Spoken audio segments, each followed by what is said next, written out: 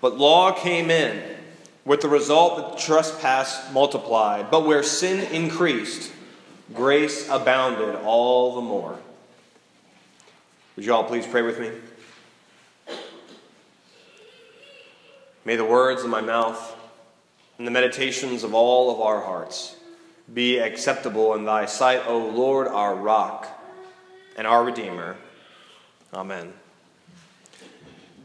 I take a lot of pride in my ability to communicate with people of different age groups at any moment. On any given week, I will spend time explaining theology to 5-year-olds in our preschool. I'll be with 15-year-olds in our youth group on Wednesday nights, 50-year-olds in our Bible study on Thursday, and then the rest of you on Sunday morning. It is definitely a challenge to take ideas from the likes of Paul and try to proclaim them in a way that can be appropriated and understood by the young and old alike, here and now. But sometimes I fail. Like the time I tried to address the moral and ethical dilemmas of capital punishment to our youth group one Wednesday evening. Or to the times I've tried to proclaim the strange complexity of confronting our death on Ash Wednesday to our 4-year-olds in the preschool. To the times I've told some of our much older adults, that you have to have the faith of a child to inherit the kingdom of heaven.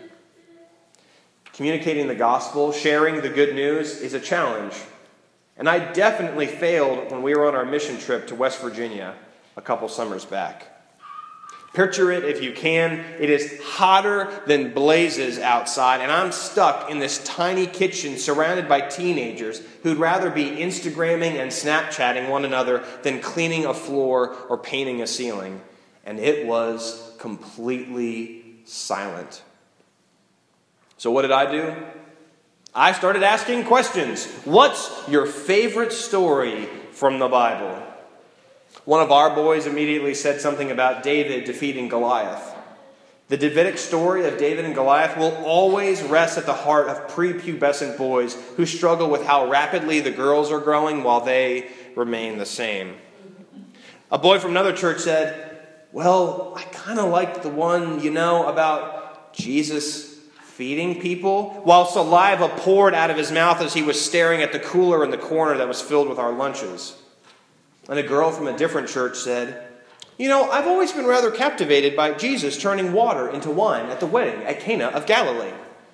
To which I made the mental note to bring this up with her youth leader later in the evening, because no sensible teenage girl should be thinking about water turning into wine, particularly when Jesus has anything to do with it.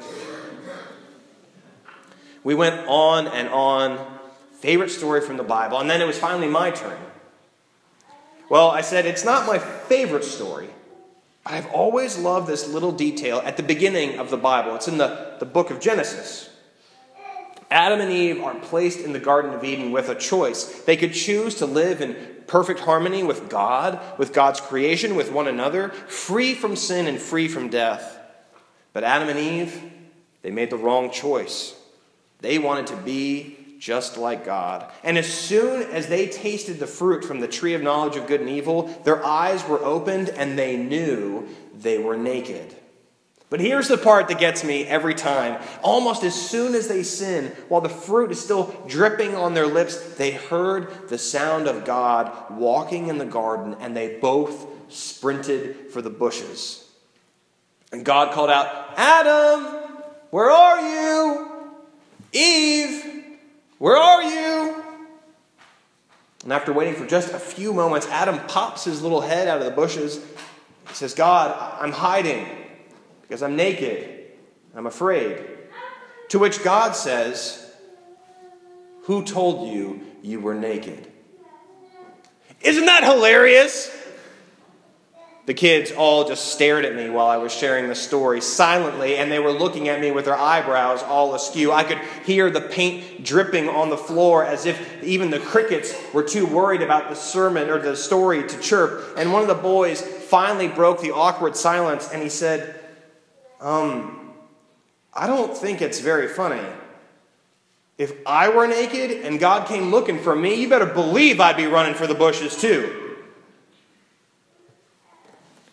Do we know this old story?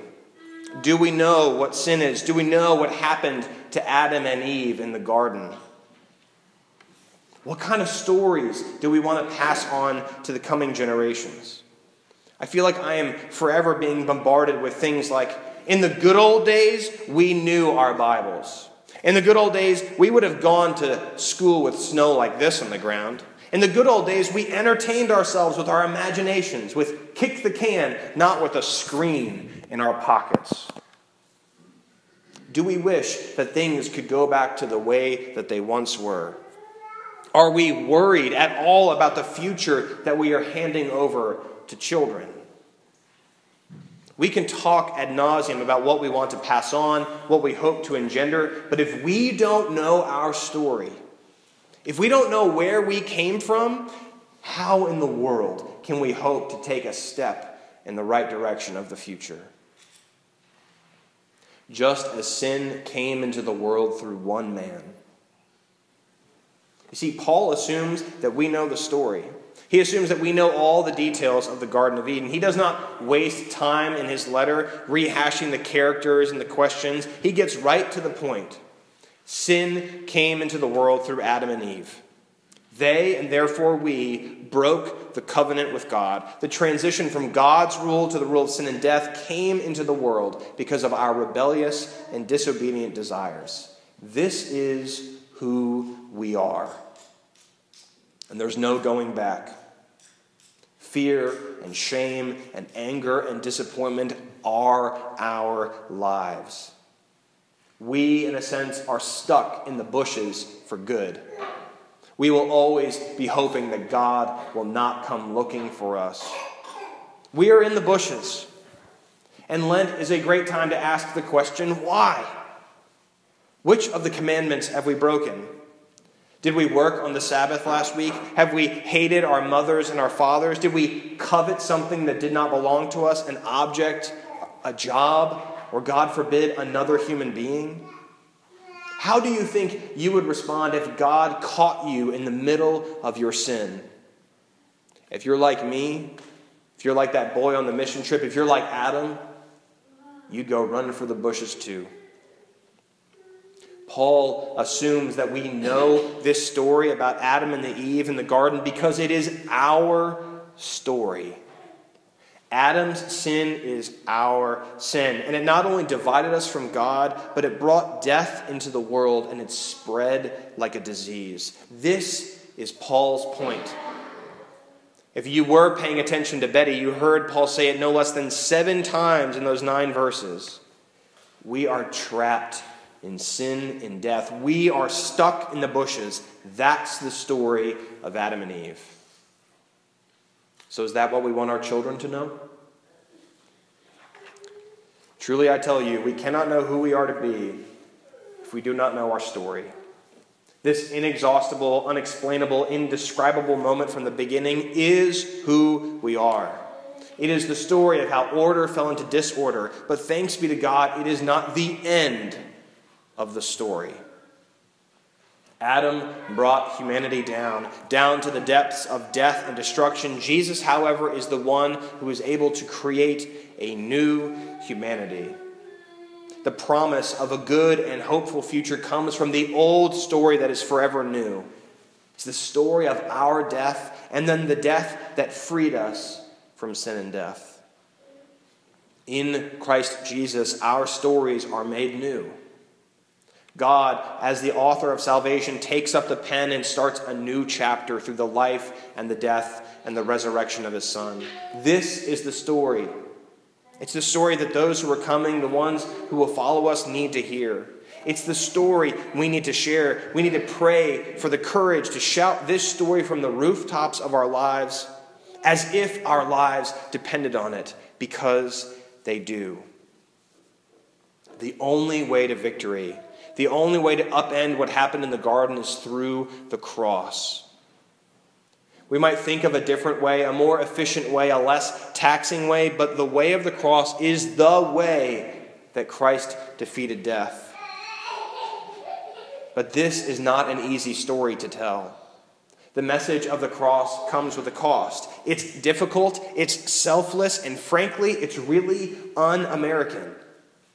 Today, we would rather surround the young with lessons that teach us very different values. Things like, get the right job, earn as much money as you can, find the right spouse, buy the car, lose the weight, invest in the right companies, bring 2.5 children into the world, purchase the perfect house, and you will be free.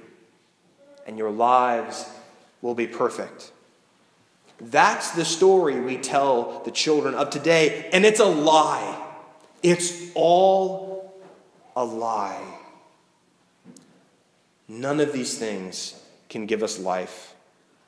They cannot provide us with identity and purpose and hope, the things we so desire. The job will change, the money will disappear, the spouse will grow old, the body will too, the companies will falter, the car will rust, the children will not listen. Sin and death corrupt everything. But there is good news. There is a way out of the bondage that was brought into the world through the one we call Adam. We are freed through the one we call Christ. We might be stuck in the bushes of our sin and our shame, but Christ comes to us in the garden of our own demise without a question, but a call. Jesus doesn't say, "Who told you you were naked? Who told you you were sinning?" Jesus says, "Follow me. Follow me to Galilee. Follow me to Gethsemane. Follow me to Calvary." Jesus is the way and the truth and the life. Sin has increased in this world and in our lives, but God's grace in Jesus Christ has abounded all the more. The story, our story, it began in a garden, but it did not end there. It continued through the strange and wild wilderness in the days of Abraham. It weaved through the journey to Egypt. It rose through the power of David and Solomon. It fell through the failure of God's people worshiping idols. It danced through the prophets who remained faithful to the Lord and endured through things like droughts and famines. It saw suffering, its sadness. It connected the lives of the powerful with the powerless. It brought down the high and lifted up the low. It was born again in a manger in a small town called Bethlehem. It trudged through the towns of Galilee, and it sailed over the sea. It walked through the streets of Jerusalem and turned over the tables in the temple. It was dragged before a council in the ruling elite. It was marched up a hill and nailed to a cross. It was silent for 3 days in a tomb. And then it broke free from the sin and from the death that has plagued us since the beginning. That is the story. It's a story worth telling over and over again, because in this story we discover who we are and whose we are. In this story we see ourselves stuck in the bushes being beckoned by Jesus to follow him. In it we realize that it is not just a story, it's not even our story, it is the story. I offer this to you in the name of the Father, and the Son, and the Holy Spirit, one God, now and forever. Amen.